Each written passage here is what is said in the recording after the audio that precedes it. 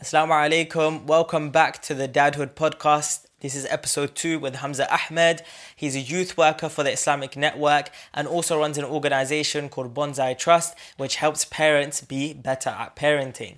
And in this episode, we talked about his journey towards youth work, what led him towards that type of passion. The conversation also turned towards me, where he asked me what is the aims behind dadhood and explaining my thinking behind it.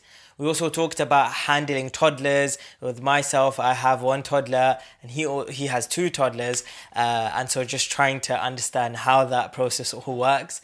And also we talked about how we are always trying to improve as parents, or that we should look towards improving as parents and never being stagnant with our knowledge about parenting. And finally, we ended on talking about how lockdown has actually had some negative effects when it comes to the family unit, especially when it comes to fathers being angry. And that this is something that as fathers we don't talk about a lot, is about controlling our anger. So he had a lot of advice and some expertise and some experiences to share about that. So please do watch the rest of the episode and don't forget to subscribe and to like and to share this around. Alright, assalamu alaikum. We've got Hamza in the building here. MashaAllah, tabarakallah. And the way I'm going to introduce it, I'm going to start doing a tally chart now for the guests that come on, to see how young of a father you are in comparison to how many kids you have. And obviously, the younger you are and the more kids you have, the higher you climb up the ladder. So I think I think you're Hamza. You're breaking the record at the moment. We had Taha before. I didn't find out his age. I should know his age because he's my friend, but I'm sure he's a bit older than you. Maybe only about a year or two. And he's got 3 kids. But you, mashallah, are 27, yeah? And you've got 2 daughters, mashallah, tabarakallah. So I think you're at the top. So let's see how the weeks go, and we see if anybody beats you. It's kind of like, like Top Gear, when they used to have the leaderboard for the people driving around the track. Is this a good competition? Yeah, why not? I think so. I think we should be competing to have more children. Oh, but you mean maybe from the angle of making sure that couples aren't too young when they have children? Is that what you mean? Yeah, but also actually, maybe we'll speak about this a bit later, from the angle of giving children their rights. So for the first couple of years, and like they've got emotional rights, they've got caring rights, they've got... This guy's just went so deep already, man. We just started the podcast, man. I've not even finished the intro. I haven't even, finished my Assalamu alaikum. This guy's going so deep. Khair. All right. So yes, Hamza. And you've got 2 children, mashallah, and you're 27. And we'll go into the deep stuff in a second.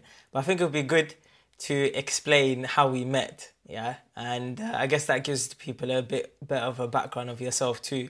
So back in 2015, I think it was. So wow, that's like 6 years, man. That's crazy, yeah. And it was around this time, I think. Maybe was it December or January? Was it 15 or 16? I think it was 15, because it's December 15, I think. Was I already married when? No. Okay, cool. 15. It was 15, yeah. Yeah. So it's December 15, and I get a message on WhatsApp, like a chain message, about this Umrah group, okay, that's going on Umrah. And at the time, I was looking to go on Umrah. I had maybe just started my becoming more practicing at that time. And some of my friends want to go Umrah as well. So I forwarded them the message. I said, guys, look, there's an opportunity. If you've got some money, let's try and do it. And then I think I'm not sure if I made the call or I sent an email, but somehow I got on the phone with you, yeah. And mashallah, you did your good sales pitch to me, yeah. And you basically got me through the door. And I think, I think the first time you spoke to me about it, I kind of flogged you off and I was like, nah, I'm not really on it. But then you pushed me. And then I found out that one of my uncles worked with you in the same Umrah group. And so that kind of pushed me more. And so I told my friends, look, let's just do this one. And then we went for Umrah. And then just before we went on Umrah, I think I met you in person at a conference that I think you and the Islamic Network team were organising. Steps to Allah conference. Those were like classic back in the day, man. They don't happen anymore. Yeah. Yes, subhanAllah, those were first one that we had was about 10 years ago, 2011, I think. Wow. Yes. Yeah. Just go time fly, man. Because I think by the time I think the one that I attended was maybe like number 6 or 7 or something like that. So we had one 2011. No, I think we had 2010, 2011, 2012, and then we had a gap for a couple of years, and then we had Okay, 2014, 15, 16, and then we haven't done it since. Alhamdulillah. Okay, alhamdulillah. Yeah. But yeah, I met you in person then, and then we went on Umrah together, and alhamdulillah, you are our guide. And I think that Umrah definitely had an impact on me, man. Like, I think looking it back did. on it, Can you remember the conversation we had when I spoke to your mother? but that was at breakfast as well, wasn't it? Yeah. So I remember we were just speaking, and you're like, "Yeah, I'm struggling. I need to get married." Blah, blah, blah. Yeah. And your mother was like sharing, because I was like, my wedding was like planned. So that was in December. I got married in February, the following February. And your mother was sharing a room with my wife's mother, my mother-in-law. Yeah. So I heard a few things from that side too. Yeah. And I was like, you told me about it, and straight away your mum came downstairs or something like that. And I was like to her, auntie, we're in Mecca. Can you make me a promise? And she goes, yeah. I said, Shaib wants to get married. Yeah, but he said he said that you think it's too early for him. I think he's ready. She goes, yeah. He can get married if you find someone. Alhamdulillah. Yeah, you changed my life, bro. That's where it really began, man. The whole kind of taking marriage serious after that Umrah. I made a lot of dua during that Umrah trip, and after that is when opportunities started to open up for me to meet with walis and whatnot. And then also kind of the level of practicing as well, kind of taking it up, focusing on Salah, focusing on Quran, focusing on studying knowledge. It all kind of came after that one. And looking back on the Umrah, I don't think, like, I did definitely take the Umrah seriously, but I didn't have much knowledge about Umrah and going there and doing it and what are the sunnahs and whatnot. And obviously you guys really helped out with that. But looking back on it, I don't think I had any idea what I was doing. But the next time I went Umrah, alhamdulillah, after I got married, which is kind of ironic, because that the first Umrah was about me trying to get married, and then the second time I went is when I went with my wife. That one, I think, alhamdulillah, was much better because I had more knowledge then. But yeah, Jazakallah khair, bro. You came through, man. You came through, and now you're here on Dadhood. Are you still in contact with Ma'roof? I don't know if we need to be telling any stories about Ma'roof on here, man, but I'm definitely still in contact with him, and he's still up to his antics, Meccan antics. Subhanallah. Alhamdulillah. So, Jazakallah khair for coming on, because I think we're going to have a good, fruitful discussion. And we're going to kind of see where it takes us. I don't really have a strict plan for what we want to discuss. But I think kind of branching off from there, from what you've been doing. So you're obviously involved in doing Umrah guides and taking people on Umrah and helping them out and things like that. But alongside that, you're doing things with Islamic Network, which was a lot more youth-focused work. So how does that kind of tie in for yourself? Where does doing the youth work, doing the Umrah work, is it just you're trying to do as many Islamic projects as possible, or are these two things more closely related than it seems? So now with the Umrah, I do one tour, yeah. I take people for the whole month of Ramadan. Yeah. The whole Umrah thing is more for me now, in the sense of I go every year in Ramadan anyway. Yeah. Even since I've been back, going for Ramadan, we do 28 days in Mecca, yeah? We do the first 3 nights in Medina, 28 days in Mecca. When you're there in Ramadan, it's an experience that nothing can come close to. Yeah.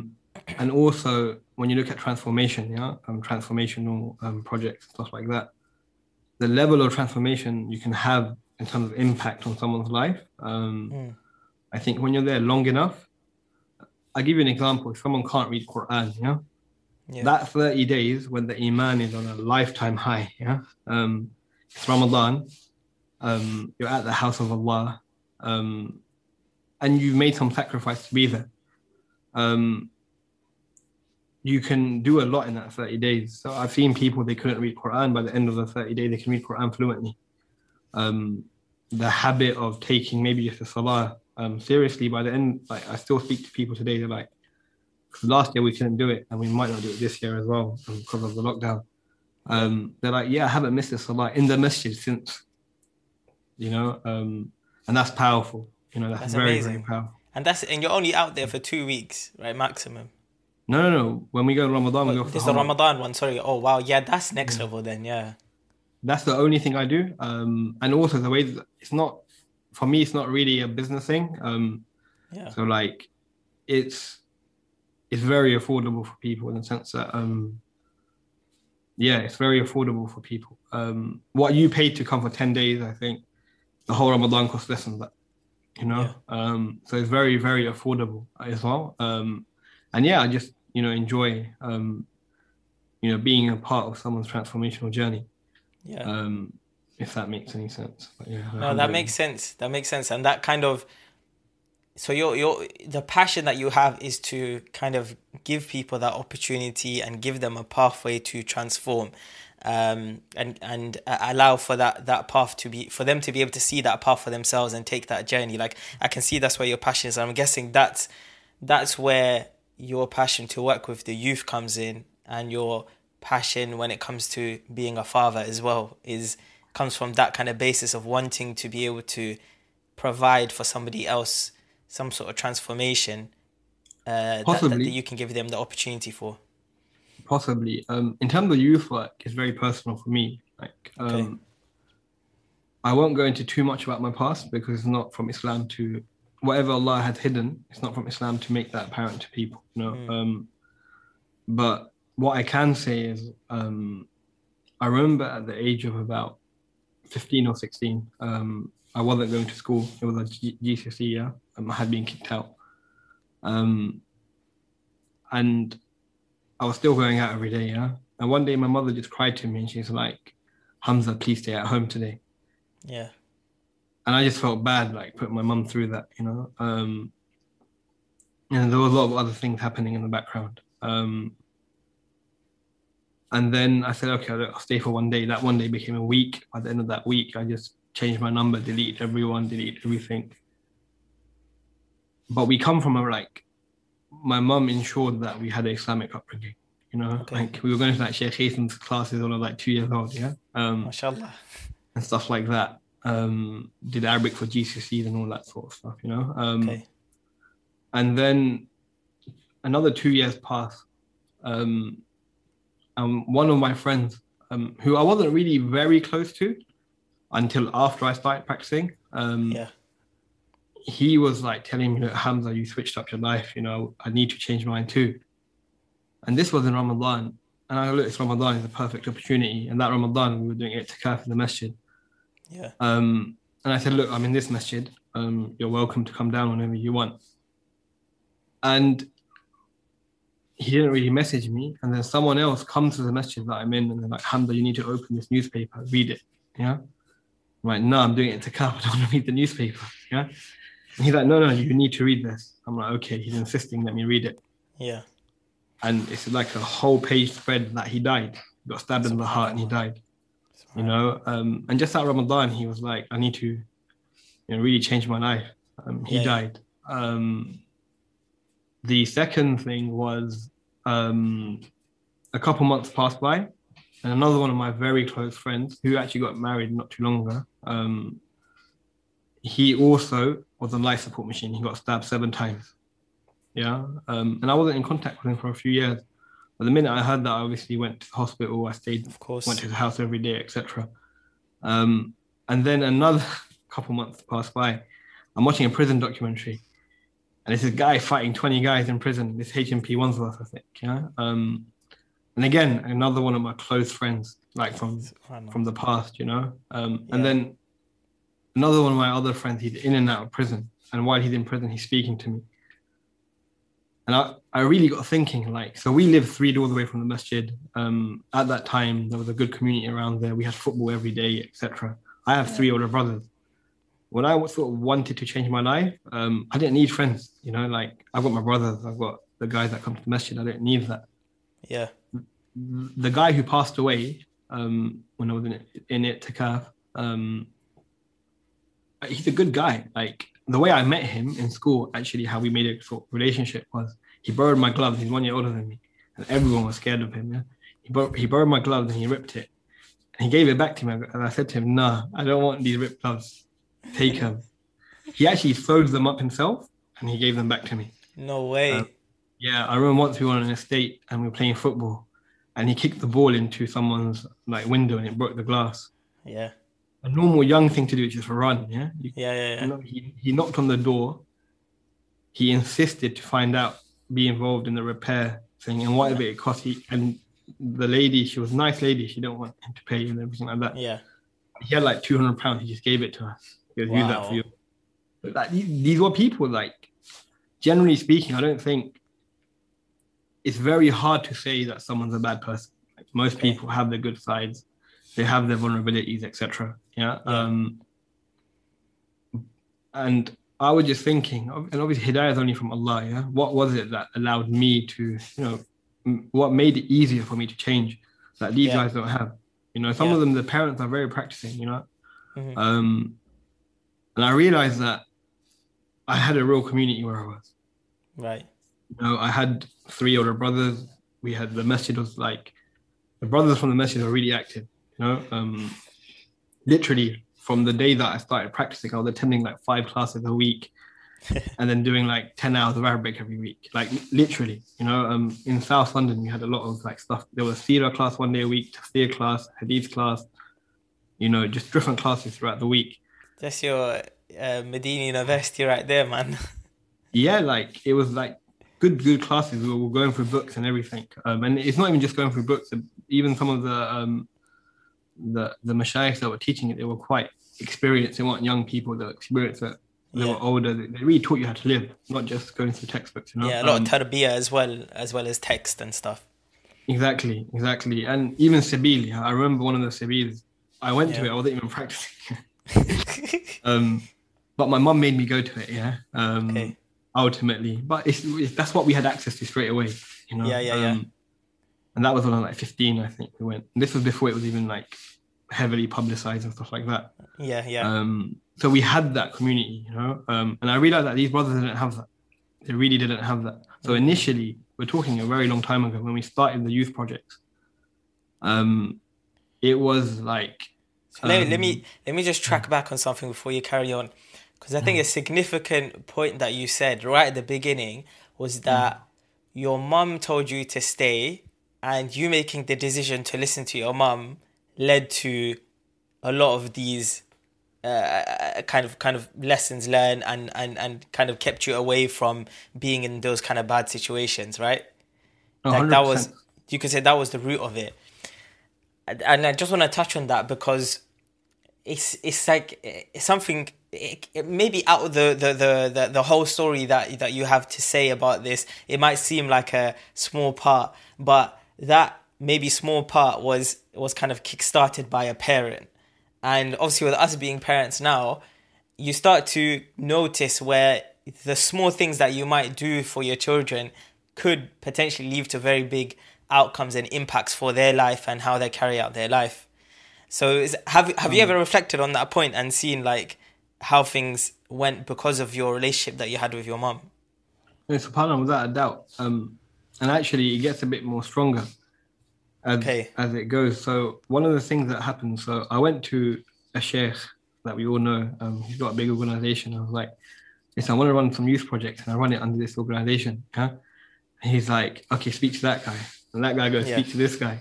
And they send me back to the sheikh, and the sheikh says, come to this event and you can speak to me there. It was a family retreat. Okay. And at that time, my friend who was on life support machine, he was just able to go out. So his wounds wouldn't get infected and stuff like that. Yeah.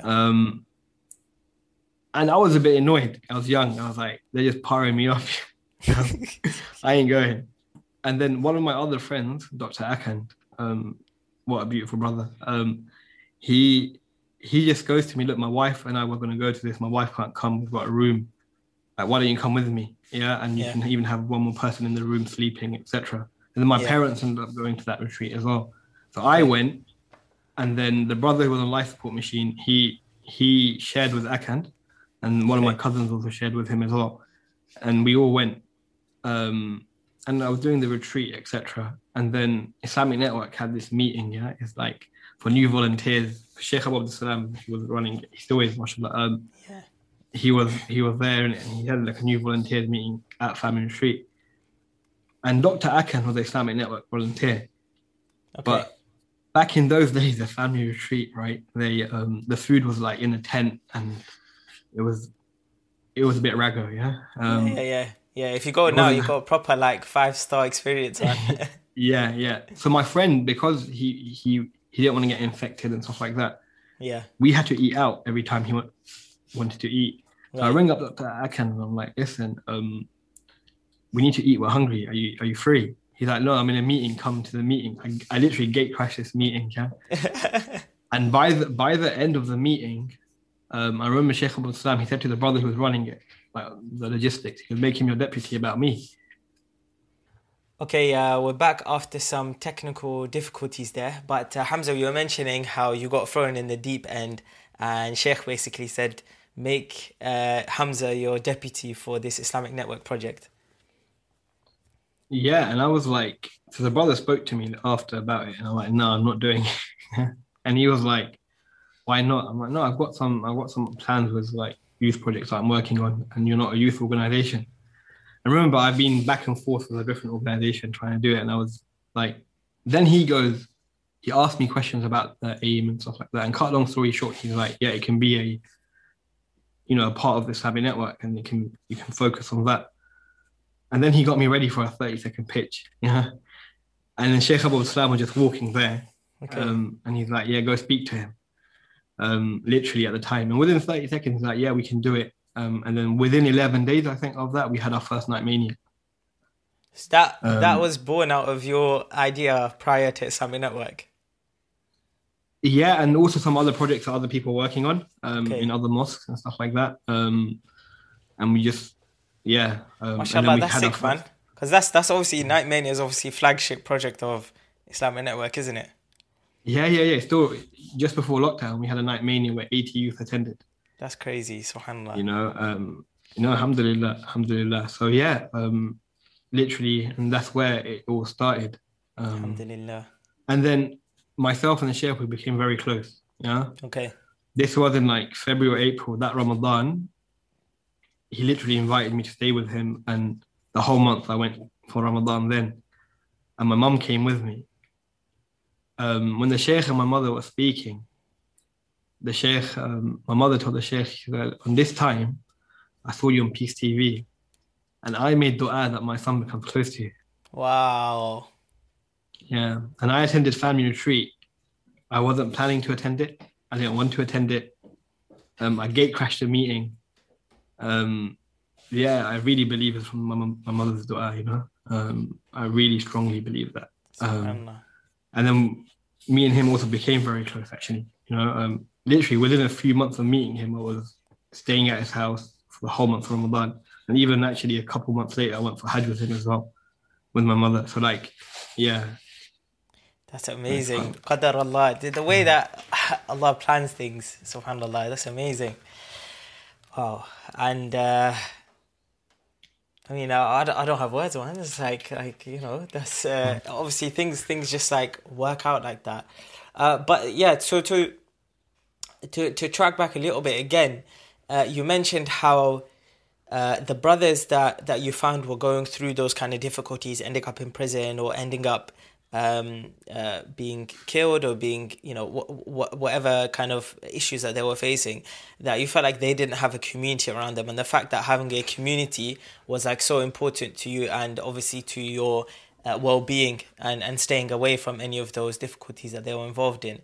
And that, to me, reflects then again back to the role of parents in the family unit, and having a strong family unit, and having parents who are willing to be involved in their children's lives and who want to make a difference to their children in terms of making sure that they're getting the best opportunities. And I don't mean to say that from the angle that there's parents out there that want bad for their children. I don't think there would be any parent that wants their children not to succeed. But you find that there are parents out there who don't know how to or struggle to put themselves in a position to make their children succeed. And so that's where you kind of get these kind of phrases of like having an absent father, or having, those kind of phrases where the father might still be around, but he's not doing his job in the way that would allow for those children to see those opportunities of success the same way that you had that. So just reflecting on that point, like how important did you think that was in that journey for you of having that strong family unit?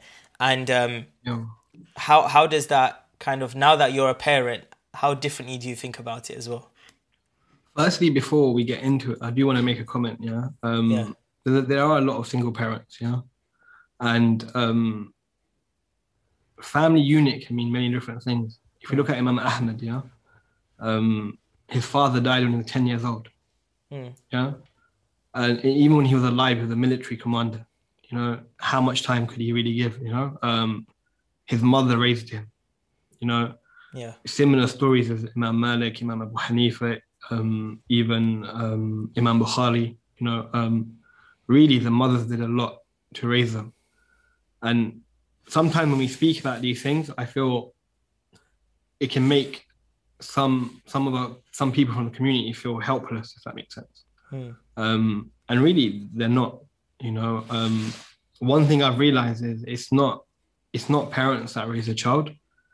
They have a big role in it. Don't get me wrong. You could say they're like, they have a big role in it. One is Allah, obviously, and that it might sound cliche, but it's really that we don't have control over anything. Only Allah does. But the community plays a big role. Okay. And what I find with some of the single parents, especially with the work we've been doing, is I've seen a lot of children or young men come out, and young women come out from single parent households and still do very, very well, because the single parents, they utilize the community, like the things that are happening in the community, they utilize it. Whereas sometimes the parents that come from quote unquote, whatever that means, stable households, they don't utilize it. They don't, and maybe the single mother or the father, they come out better off because they're sort of forced to really, really focus on that responsibility. Exactly. And I've seen it with both, single fathers, within single mothers, etc. I've seen it a lot. So that's the first thing that I'd say. Okay. What does a stable household actually mean? Right. And there's also trade-offs with every decision you decide to make. And that's, I think, something important for us to understand as parents. I've seen it. Sometimes, and I'm not saying this is bad, by the way, it's just a trade-off. And I'm not saying it's good either. I've seen youth that are doing very well academically. They know lots of Quran. The parents are strict with them on that. They push them to do that. But then the trade-off might be that because they were very strict, that they don't have confidence. And I'm talking about confidence with yourself personally, the root cause type thing. And that lacking confidence ends up being that they don't know how to deal with peer pressure. Because they don't have confidence of their own. It might, later on, they just read things the completely wrong way. They struggle to cope with difficulties. It's everything had a trade-off. It's one thing I've noticed. But for me, what parenting and taking parenting, as you know, with Bonsai Trust, we focus on these type of things. Would you want to just explain what Bonsai Trust is briefly? So literally the minute my daughter was born, and working in youth work and realizing how ignorant I am, and struggling to find resources for parents, we set up an organization called Bonsai Trust. It's been slowed down a bit because of lockdown, but the long-term aim is, for it to be there to support parents, mainly through community and education. Okay. What's like Yeah. the unique thing about it? Like I'm sure there's other organizations out there that are trying to help parents to be better parents, but what is like the what did you find that you were trying to fill in, like the gap you were trying to fill in with Bonsai? Um, uh, you have a lot of classical text in Arabic with certain things to do with parenting. You have a Yeah. lot of Western things as well. Um, when you look at an Islamic angle to everything, the foundations are very different, because it Okay. comes from spirituality. That's where it starts. You got your Ruh, you got Jannah, you got Jahannam. That's the reality of it. And the angle to the Islamic aspect to things, the way that something that's inspired by Allah, right? It's not there.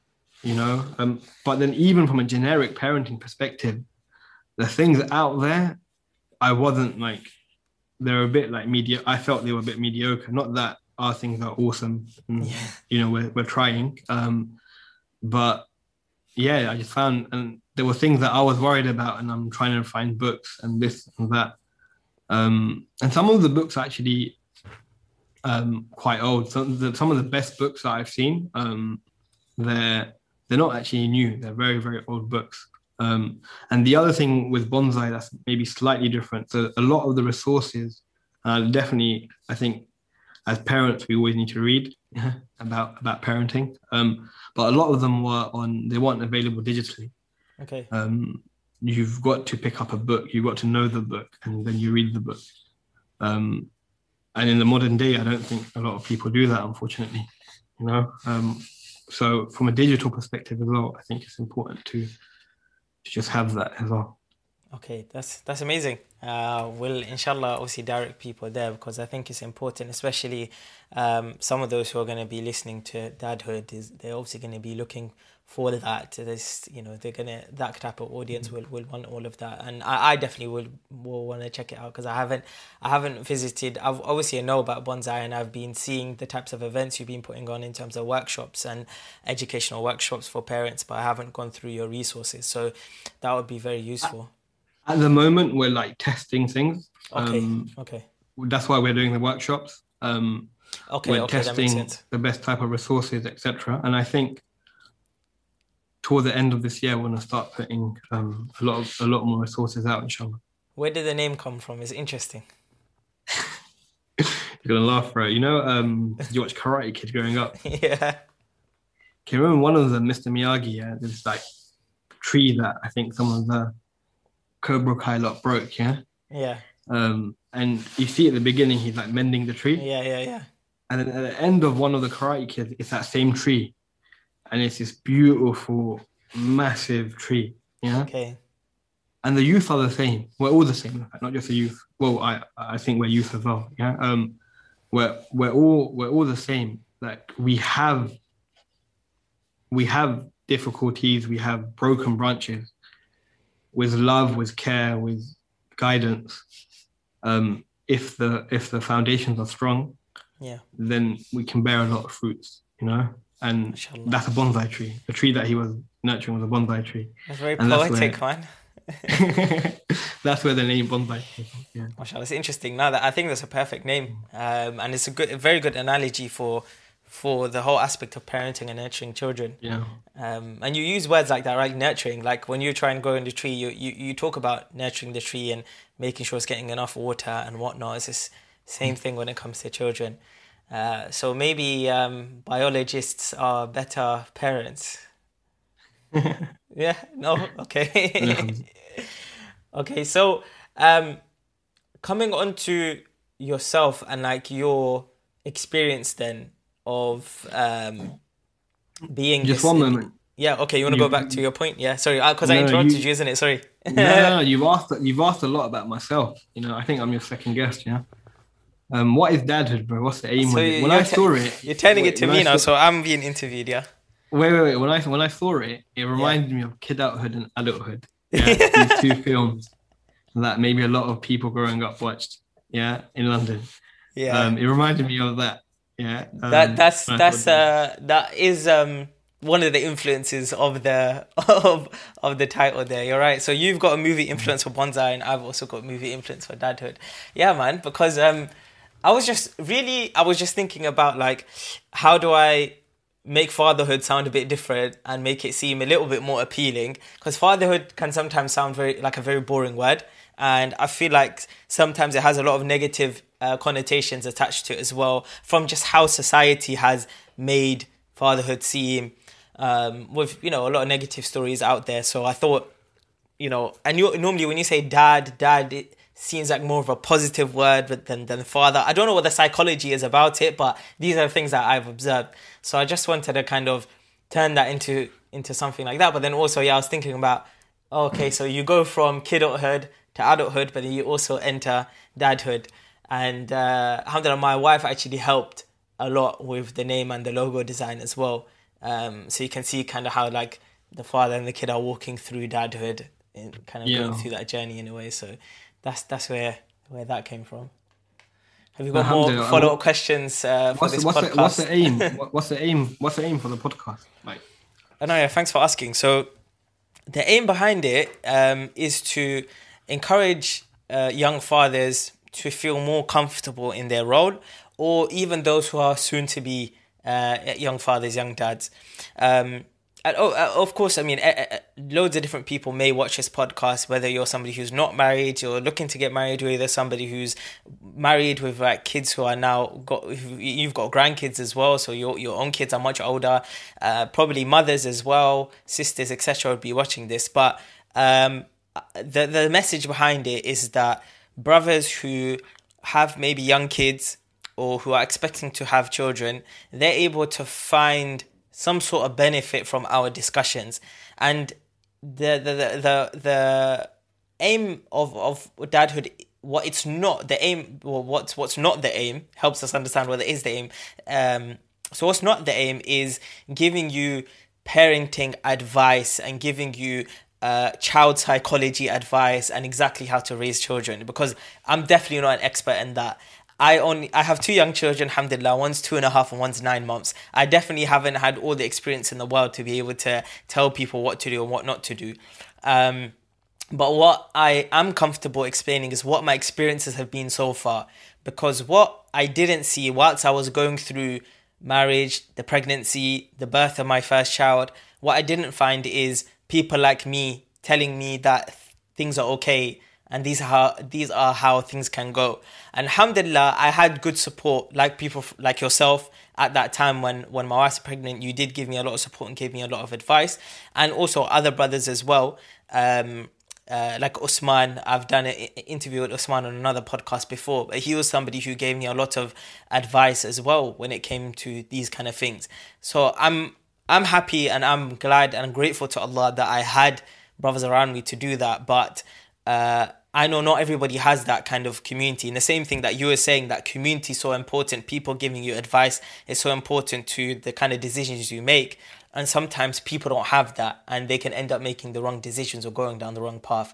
And so I'm hoping that this can, in a way, turn into a sort of community for those young brothers so that they have something to listen to and they can feel more comfortable about going through those particular experiences.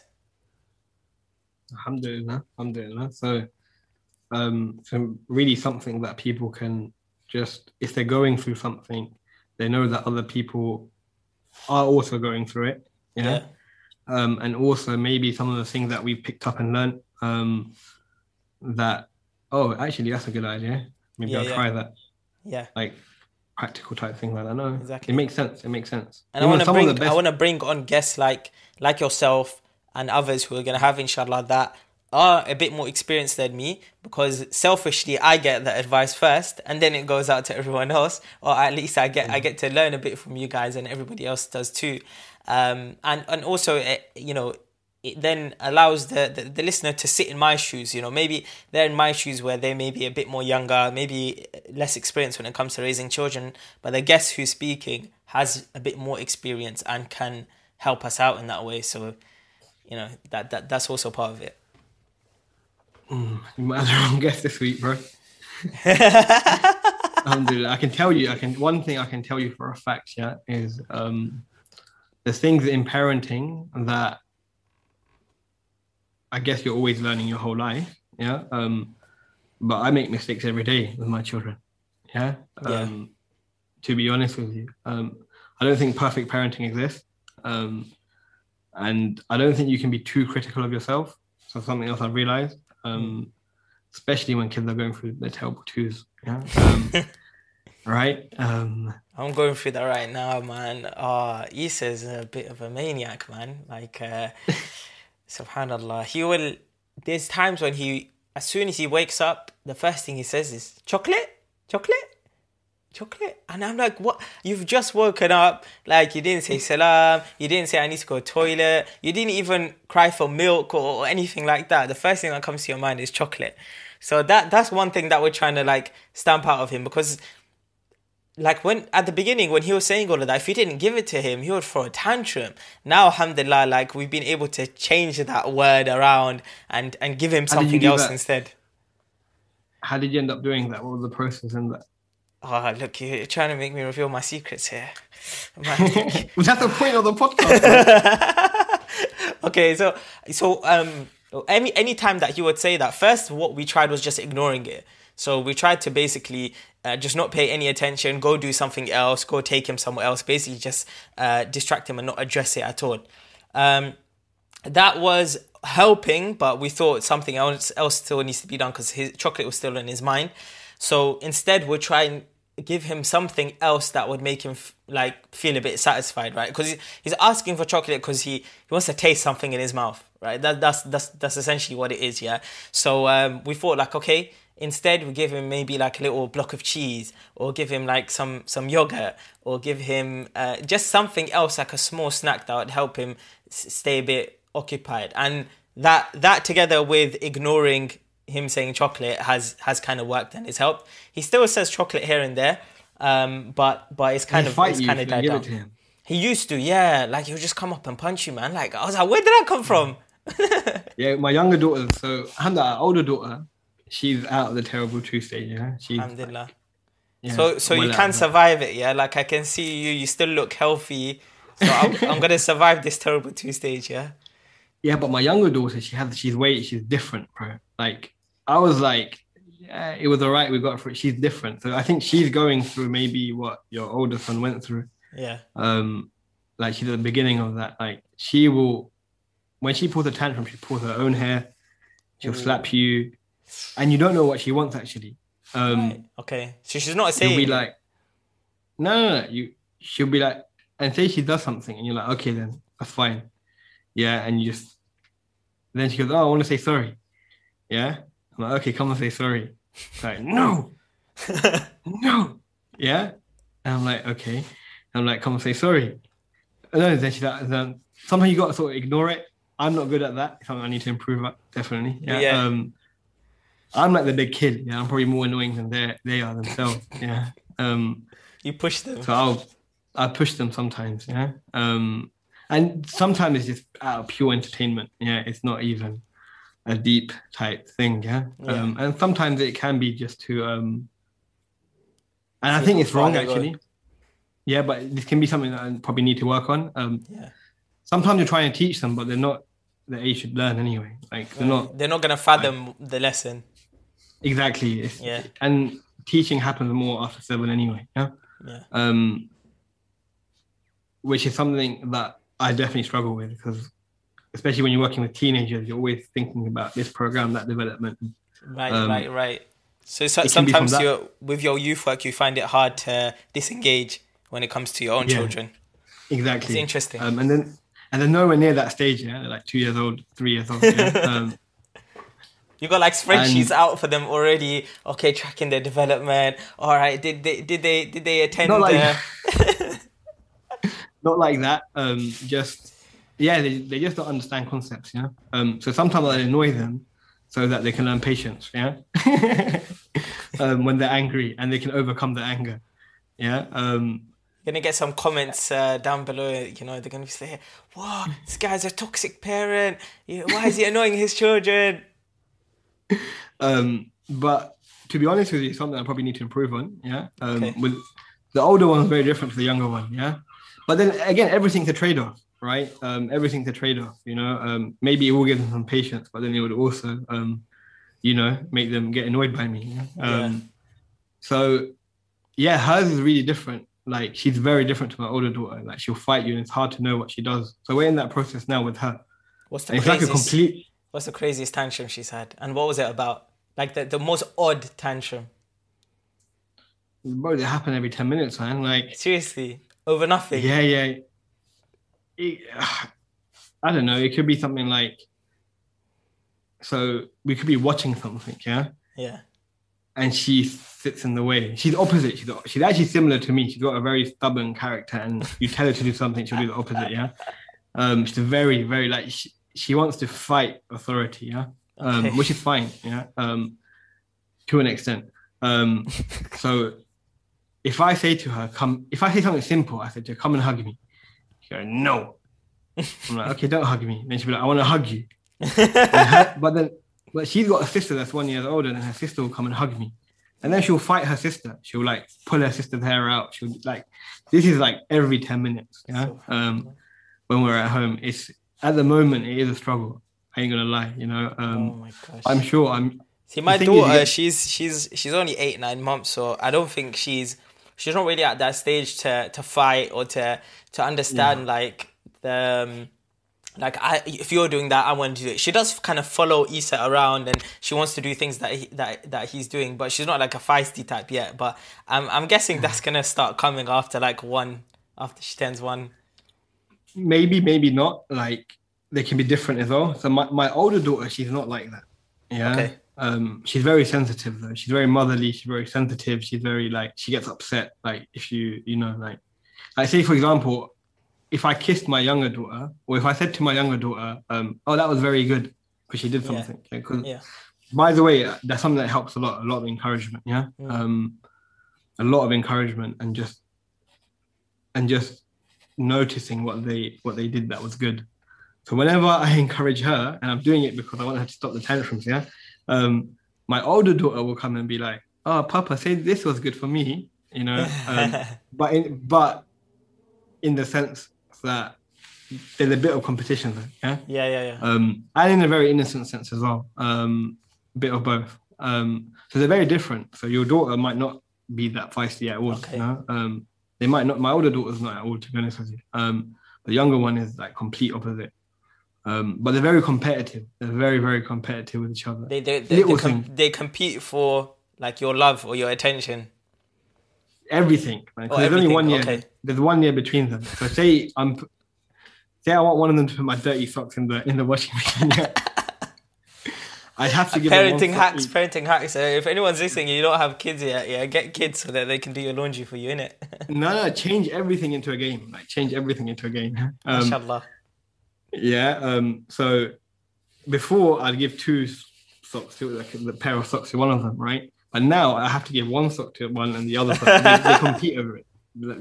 They compete, and you have to be just. Who can get there fastest? Yeah. But they're very competitive. But it's parenthood. I guess you be patient. And actually, what for me, good parenting, is trying to improve all the time.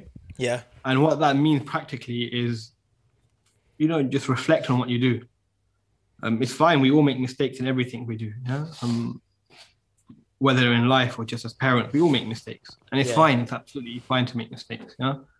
And sometimes we shouldn't take ourselves so seriously, I think. But just reflect, and try and improve. You might not improve, but at least try and make the effort to improve. At least read about something, at least listen to something, at least ask someone. If you're not sure, just ask someone. That can really help. Speak to someone about it. And if you can improve, you will. Do you know what? That's very interesting, because very recently I was speaking to a good friend of mine who's basically like he's an uncle. Like his daughter is like the same age as me, but he's a good friend of mine, and he was sending around how the conversation started, because he WhatsApped me a message that included a Google form link, which basically asks you to fill it out in terms of evaluating him and his character. So I clicked on it, and it's got questions like, what do you think I do well in this situation? What do you think I need to improve on in this situation? So it's a couple of different questions about evaluating yourself. And I was really surprised because he's uncle age, yeah, like 50, 60 years old. Yeah. And he's doing these kind of things in terms of wanting to improve himself and wanting to evaluate how he is at that age. Normally, you would only find people maybe up to 30 years old, maybe 40 max, doing things like that because maybe they have certain career aims and they want to know how well they're doing. Or maybe they want to, self-development is a big thing right now, yeah? So maybe they just want to kind of develop their character in different ways or their skills in different ways. You generally find the younger bracket of people doing that.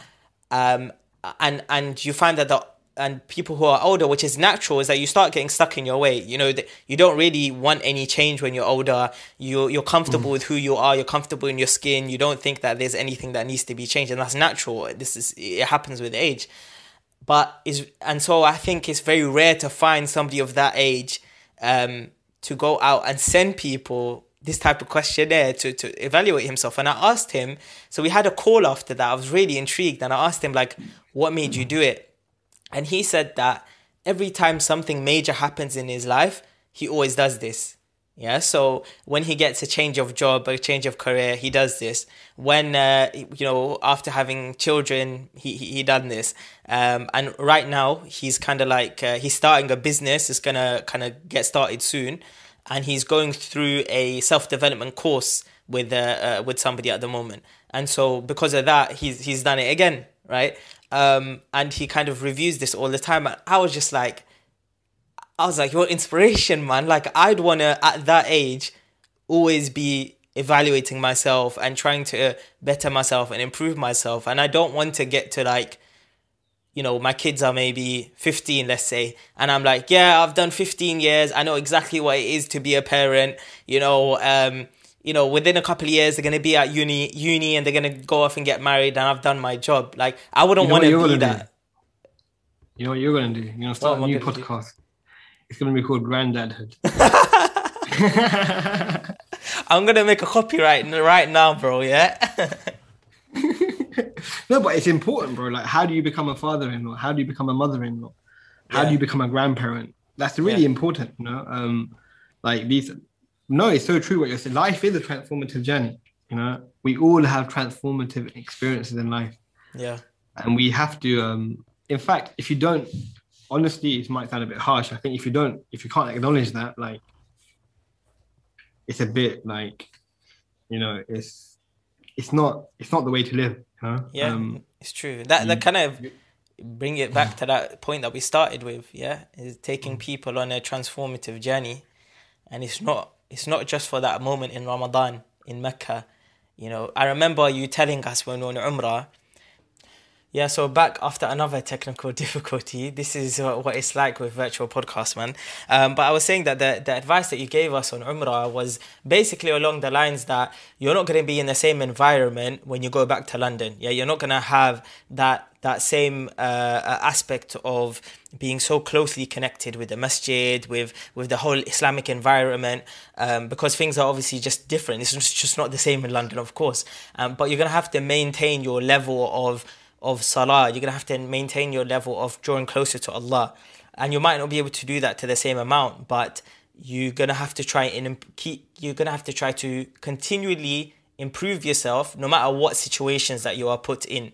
That was kind of like the advice that you gave us. And so you would say that's like, obviously, in the same case when it comes to parenting, you're going to have that. Like, throughout your journey in parenting, I'm guessing, I haven't got there yet, but things are going to keep changing and there's going to be other difficulties that are going to come in the way. And maybe you thought at the beginning of your journey, you were being great as a parent. And then 5 years down the line, you're like, oh, what have I done? Like, what are my kids doing? I need to fix up.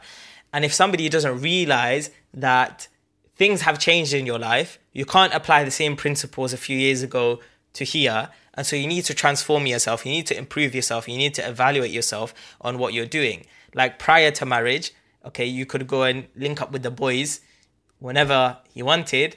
Now you got curfews, you got kids to look after, etc. And so, maybe I'm just ranting here, yeah. But that's the reality of it, is that you have to adapt to your situation. And adapting, sorry for going on a bit of a tangent, but adapting is like something which is deeply rooted in the Sharia. Like the way that our the Islam is created is that it can adapt itself to different times and different scenarios and different situations, and different types of fiqh can be used in different time zones and throughout history in a way, right? And so it's part of the religion itself is to adapt itself with the core principles attached.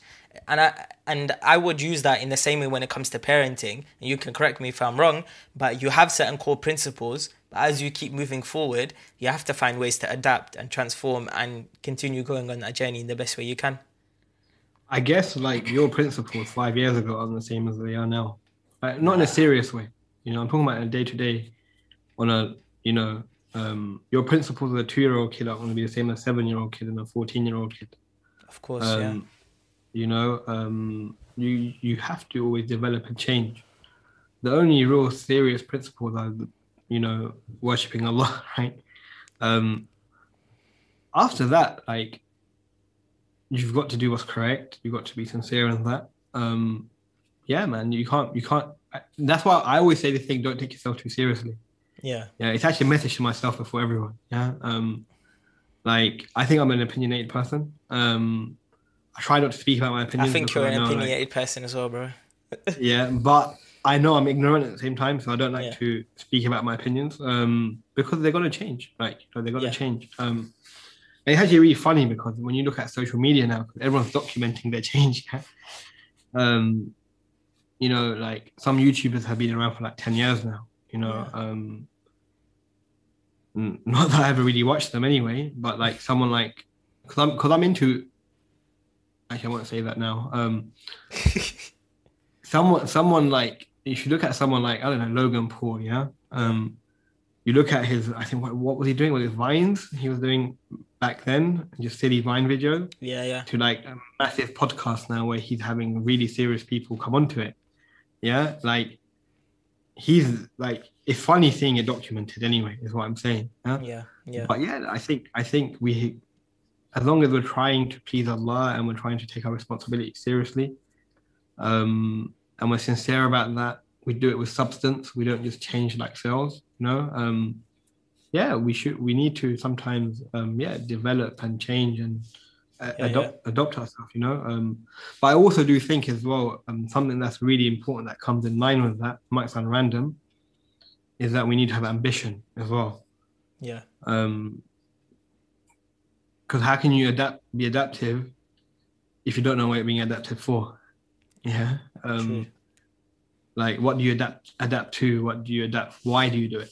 You know, I think if you have a goal, if you have ambitions, whether it's your personal life, your marriage life, your family life, whatever it might be, a business, community work, voluntary work, you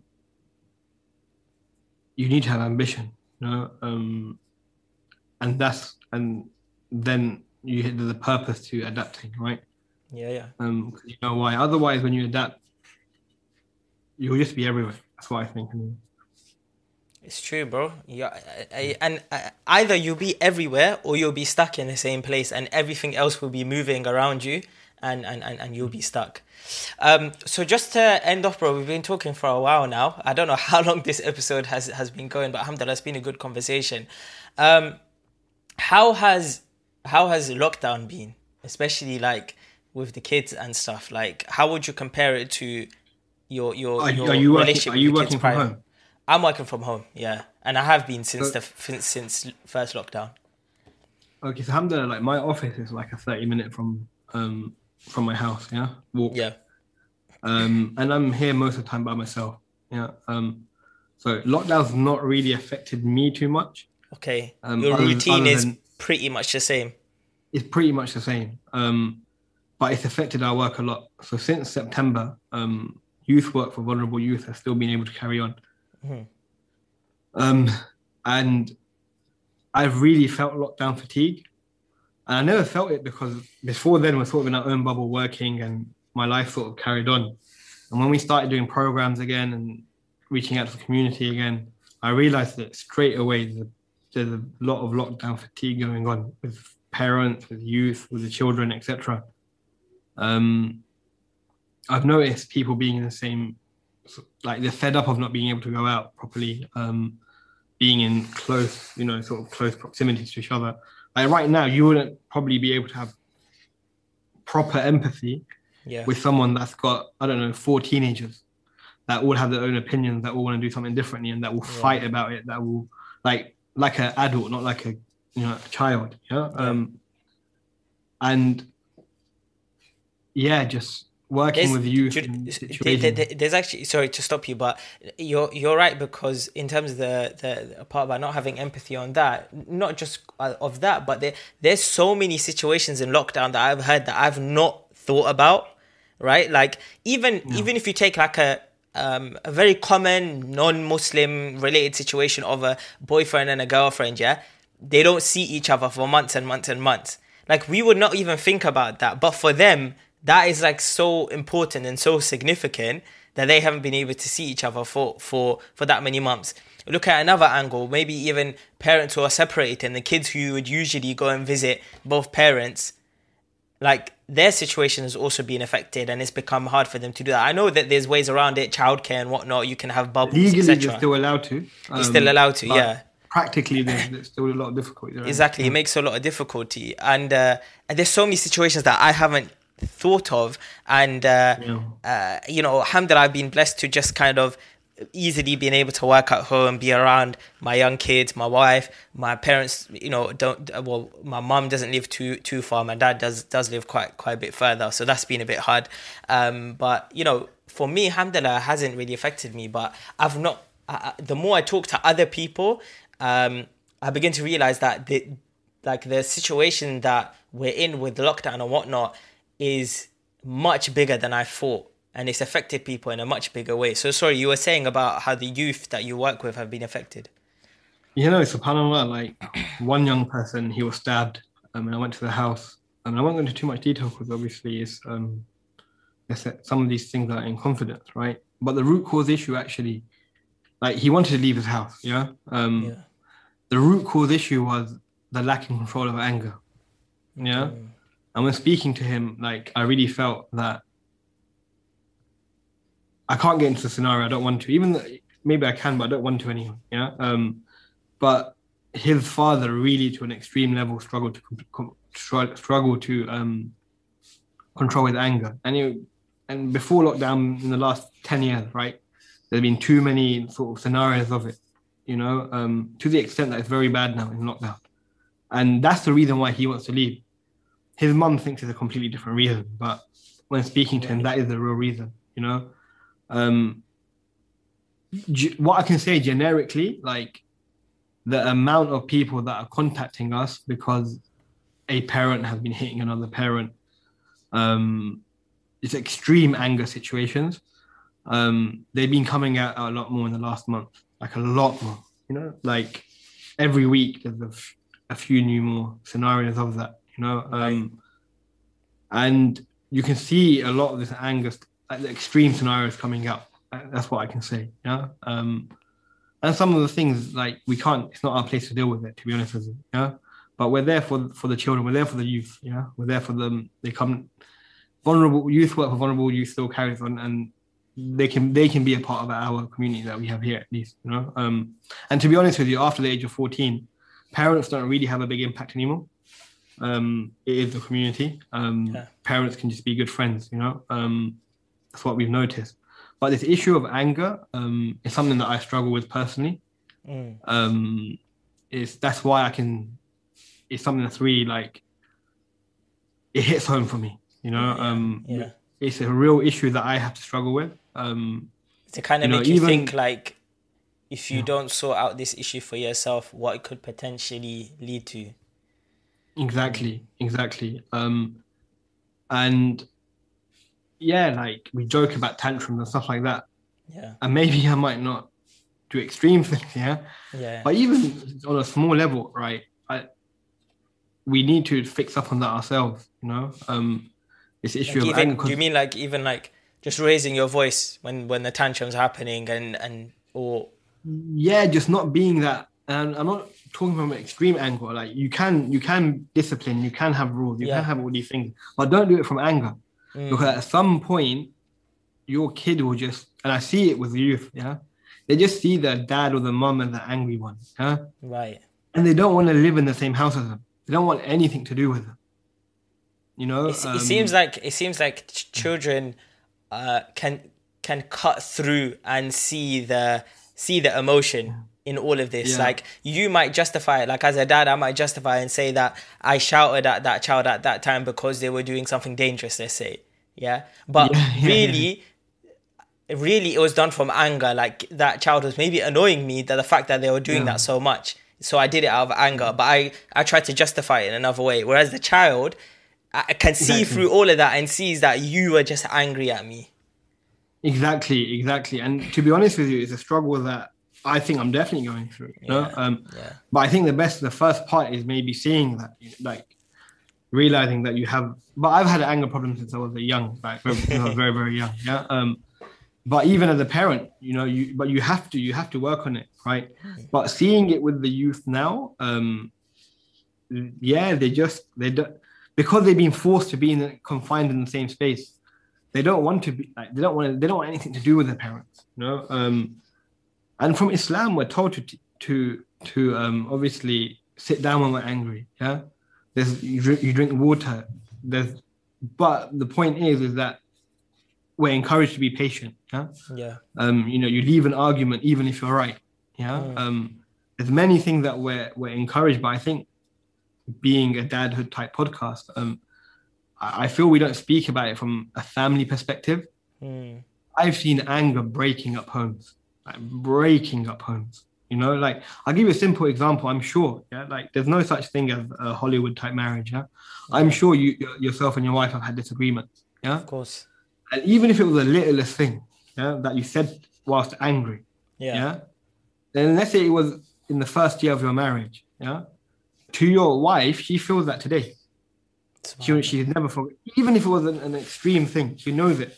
Yeah, you know, and I'm not saying I'm not an idealistic type person. Yeah, we're human beings. You know. Yeah. We're all kullu bani adam khata, isn't it? That we're all imperfect. Yeah, and we all sin. We all have problems. So I'm not talking about, but we have to take this seriously. You know, that we shouldn't let our emotions, especially the one of anger, it's ruining families, bro. It really is. And even if the families are together and even if they have a stable household, just this anger thing, you know, I've noticed it in lockdown. It's come out. It's sort of been fast tracked and you can see it. I believe it's something that we need to all check ourselves for, starting with me, bro. Honestly, you know, I'll put my hands up first, you know. Like it's something that we need to work on, develop. And if we can't develop it, I think when they're young, it becomes only harder because we haven't got the relationship when they're older. Yeah. And actually, what ends up happening is I have youth that, you know, their parents are like crying to them, saying sorry. Yeah, like, why did you put yourself in that? And yeah, we should forgive. Yeah, and that's a separate conversation. That's not a conversation we're having. But why do we need to put ourselves in that discussion where, you know what, 20 years, and maybe I think you've had a similar experience here, but maybe not for the same reasons, right? Yeah. But why do we need to put ourselves, when our kids become adults, that we have to apologize to them? Because we did that to ourselves, you know? And it's something that, you know, I'm at the moment, I think, especially during lockdown, I've seen the negative impacts of it come out a lot more, you know, to say the least, you know? And it's something we really need to take seriously. This whole thing on anger, and even the opposite is what patience.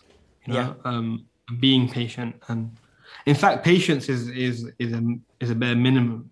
You know, I don't know. Let's say your wife's just given birth, right? So you're gonna be patient with that. Like that's the bare minimum.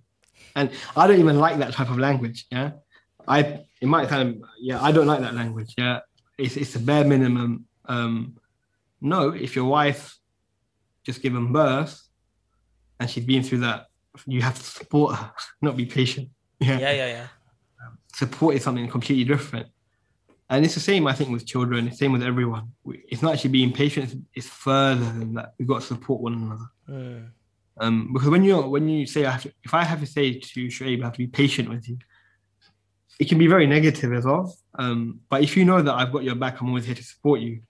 That's a completely different mindset and narrative to your relationship with that person. Yeah. And if we have that I think so anyway, and people should do their own research and reading and asking, that if we focus on supporting our children to do whatever they want to do in life, and I think as parents as well, like something I need to work on myself, actually. I think as dads, being a guy that's always got a solution. Yeah. If we become that guy, that might be a practical way of anger wouldn't be an issue in that type of relationship. Sure. No. So to wrap us up, do you have any like top tips for fathers to control their anger? It's hard because, like I said, it's a battle that I'm going through all the time within life. So as a father, you're also a husband, you're a son, you're everything. Yeah. So they might not all be specific to. Sometimes say things slowly. Sometimes stop yourself. If you think you're going to have to apologize for something, don't do it. Leave the room if you need to. Drink water if you're standing. These are things from the Sunnah, right? It actually works. Yeah. With your children, no, I can't really give. I wouldn't be the right.